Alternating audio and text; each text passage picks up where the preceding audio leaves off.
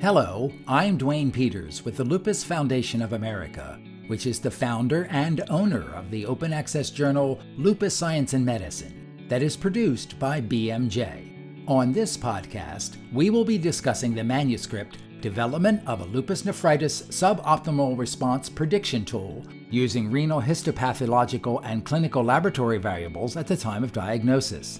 Our guest is Dr. Jim Oates, Professor of Medicine, Director of the Division of Rheumatology and Immunology, and Vice Chair for Research at the Medical University of South Carolina. Dr. Oates, why is it important to be able to predict response to treatment for lupus nephritis? What are the reasons, and what are the benefits to patients? The reason we get up in the morning as providers that take care of lupus nephritis patients is we really want to make sure that we preserve as much kidney function as possible when our patients with lupus get kidney disease. The problem we have is that it's a very heterogeneous disease. So there's not a one-size-fits-all way of approaching lupus nephritis. So the goal of this project was to try to predict upfront, based on renal histopathology features and some lab values, what a one-year outcome of a patient might be. And our goal there is to give clinicians an aid so that they may take better care of the patient. And what would that mean? That might mean following the patient more frequently, monitoring urine protein to creatinine and renal function more frequently. It may mean getting them engaged with a care coordinator or a navigator or a social worker. And it may mean having a lower threshold for changing therapy if it doesn't look like they're responding in the short run. What indicators have been used in the past to predict outcomes in lupus nephritis, and what were their limitations? So traditionally, we rely a lot on labs. We look at kidney function with the estimated glomerular filtration rate. One of the limitations of that is we don't know when we first meet the patient during a flare if they have low renal function, whether that's due to activity or damage. Another thing we look at is whether the sediment in the urine is active. That means red cells in the urine. One of the limitations of that is that the laboratory doesn't always process the specimen in a fashion that preserves the ability to see red blood cells. So that becomes a problem. And finally, we look at histopathology. And the limitations in the past have been the ability to synthesize all the information we get on the biopsy and come up with what we think it might be the likelihood that the patient might succeed or have failure to treatment that we provide. Okay, so what was the purpose of your study? What did you hope to learn? Our end goal was to give clinicians an aid in interpreting histopathology and laboratory results to predict one-year risk of non-response to treatment so that they might change the way that they approach the patient as a result of that prediction. How did you determine which indicators you were going to evaluate in your study? And why did you not include immunosuppressants in the analysis? So I'll break it down into two answers. The first is that we look to the literature for indicators that may predict response. So we look at the traditional labs that we follow for lupus disease activity and damage when it comes to the kidney. And these include markers of complement DNA antibodies, kidney function, and cell counts, and albumin. But we also look to the literature regarding histopathologic features that predict outcomes. And there's actually a reasonable literature on this that began with Austin and colleagues at the NIH, where they developed this activity and chronicity score that we decided to use. Others have followed. Schwartz and colleagues looked at, from the Lupus Nephritis Collaborative Group, looked at features of the activity and chronicity index. Renyink looked at fibrous crescents, and Tang et al. Actually used random forest modeling to determine clinical elements that might predict the class of lupus nephritis. So we included the whole basket of items in the activity and chronicity indices and the laboratory features and demographic features. The second question was, why did we not include immunosuppressants in the analysis? So this was a retrospective study. And that means that treatment was not randomized. It wasn't based on the prediction score. So you might envision that a clinician might use second-line therapy or change therapies if they predict in their own mind that a patient might not do well. So you could envision that the model might indicate that patients on drug A second-line therapy are going to do worse, as opposed to that drug is associated with worse outcomes because the clinician felt like they needed a second-line therapy. We didn't want that to confuse interpretation of the results and steer people away from what might be good medications for second-line treatment. How did you go about developing the tool? Were there existing tools that you used as a model?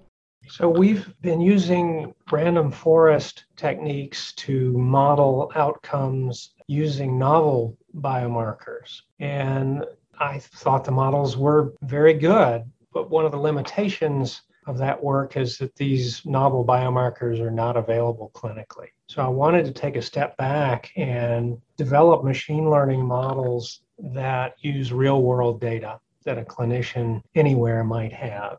So we use the concept of machine learning that we'd used before, but new input data elements. And we expanded on this by actually running several different machine learning models and looking at the average prediction score and actually graphing out the prediction scores of each model so that the clinicians can see the heterogeneity of the prediction, or whether it's a tight prediction or a spread prediction, so that they can get a sense for whether they trust the results or not. Okay.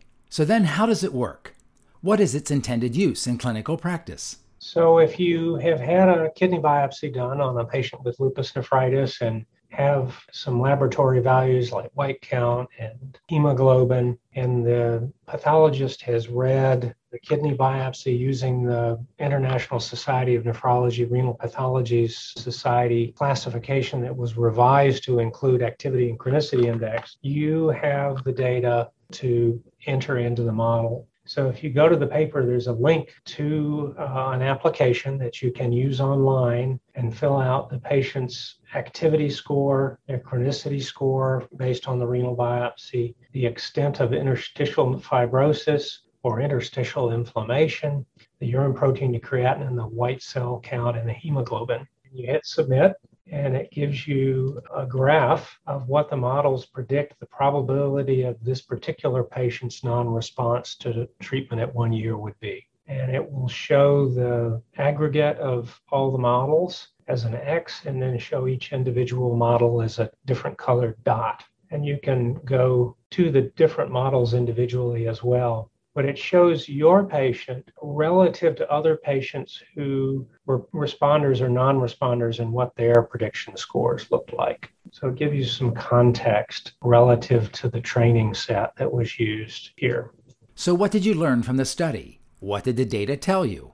When we use machine learning, we can take a very large group of potentially predictive elements and create a model that has a good ROC area under the curve of around 0.8. And it shows us that we can take that and represent it as an application on the web that a clinician might use. One of the things it taught me is that our gestalt as experts in lupus nephritis are consistent with what we found in these particular models, that if a patient has very little activity on their biopsy and a lot of chronicity, they're not likely to respond well. On the flip side, if they have activity on their biopsy, there's something there to treat, and they tend to respond better. I was a little surprised to see things like hemoglobin and white blood cell count. I have theories as to why they may be important. The urine protein to creatinine as a variable did make sense because that's part of the response criteria. Are there limitations that our listeners should know about? One of the limitations is that while the data were collected prospectively, this analysis is retrospective. And the cohort that we used was not designed specifically for this purpose, to test the model and what its effect on outcomes might be. Another limitation is that the population we studied reflects our clinic population and was mostly African American. That will be important to clinicians taking care of African Americans, but whether that generalizes to different groups is not clear. And another limitation was that we only looked at 1 year outcomes. Is the tool available for clinicians to use right now? I would answer both ways to that question, that clinicians can go to the link and use the tool, with the caveat that I would not make medication treatment decisions based on the predictions. But you might use that in a discussion with the patient about frequency of follow-up or whether you might work harder to make sure that there are no barriers to understanding, affording, taking, tolerating, and trusting your medicines. As Dr. Oates mentioned, the link to the online tool is published in the Lupus Science and Medicine manuscript, which you can access at lupus.bmj.com.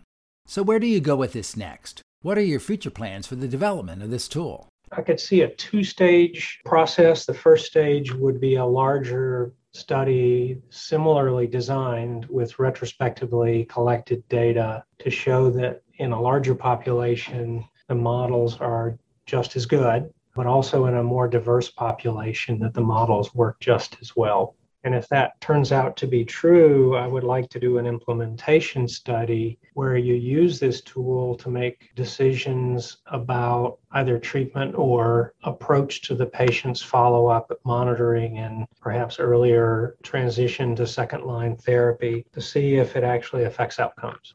Our goal is to treat patients with lupus nephritis with better therapies and give them better outcomes. We can do better. Each of these things is a piece of the puzzle, but patients are human beings and they live in an environment that affects their outcomes. So one aspect that I would like to study is whether social determinants of health are associated with outcome and whether those variables in the model help us with prediction, because we know in the clinic that these variables are important. We just don't systematically either measure them or know how to act upon them. So if we can measure them and show that they're important in the modeling, this might influence others to put funding into how we address those factors as well. Dr. Oates, your final thoughts? We had several co-authors on the paper, and this was actually a long-term project by multiple rheumatology clinical fellows over the years, including David Dillon, Laura Parks, and Lindsay Helget was a resident who went into rheumatology, who picked up the final leg of the race and brought this project to fruition. Sally Self and Evelyn Bruner were our pathologists in the study. Beth Wolf was our statistician who did the machine learning modeling and helped us make sense of the data. And I had to put a plug in for my son who did the online application that the clinicians can use. And I'm very grateful for all the biomarker funding that I've received over the years from the VA and the NIH and my colleagues in rheumatology who've made this longitudinal cohort of patients with lupus possible. And finally, I want to thank the patients who had participated, because without them, we would not be able to figure out how we might better take care of future patients.